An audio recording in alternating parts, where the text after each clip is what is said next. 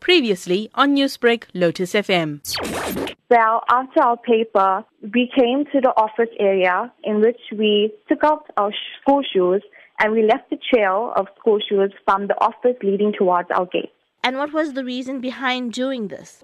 Well, to symbolize the leaving of a legacy by the matriculants of 2018, but to also leave a contribution to our school in appreciation of all that our teachers have put in.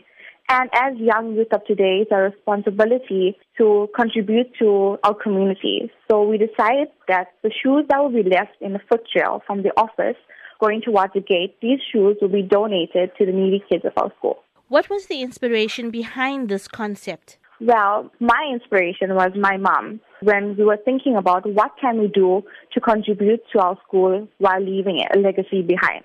So we thought about why don't we leave a foot trail to symbolize the leaving of a legacy behind by the matriculants of 2018, and the shoes that will be contributed and donated to the needy kids in our school can help benefit their lives. Because I've seen students with school shoes that are in such poor conditions, we can make their lives much better. Now, this is a project initiated by you and your mum. How was it that you were able to get the entire matric class of 2018 from Woodview Secondary involved? Well, I spoke to them and I motivated them and I made them see things from other perspectives. And we have matriculants with such great hearts that they, without hesitation, they agreed to help with this project. I told them that we can be leaving a legacy behind and contributing to our school for all that they've done.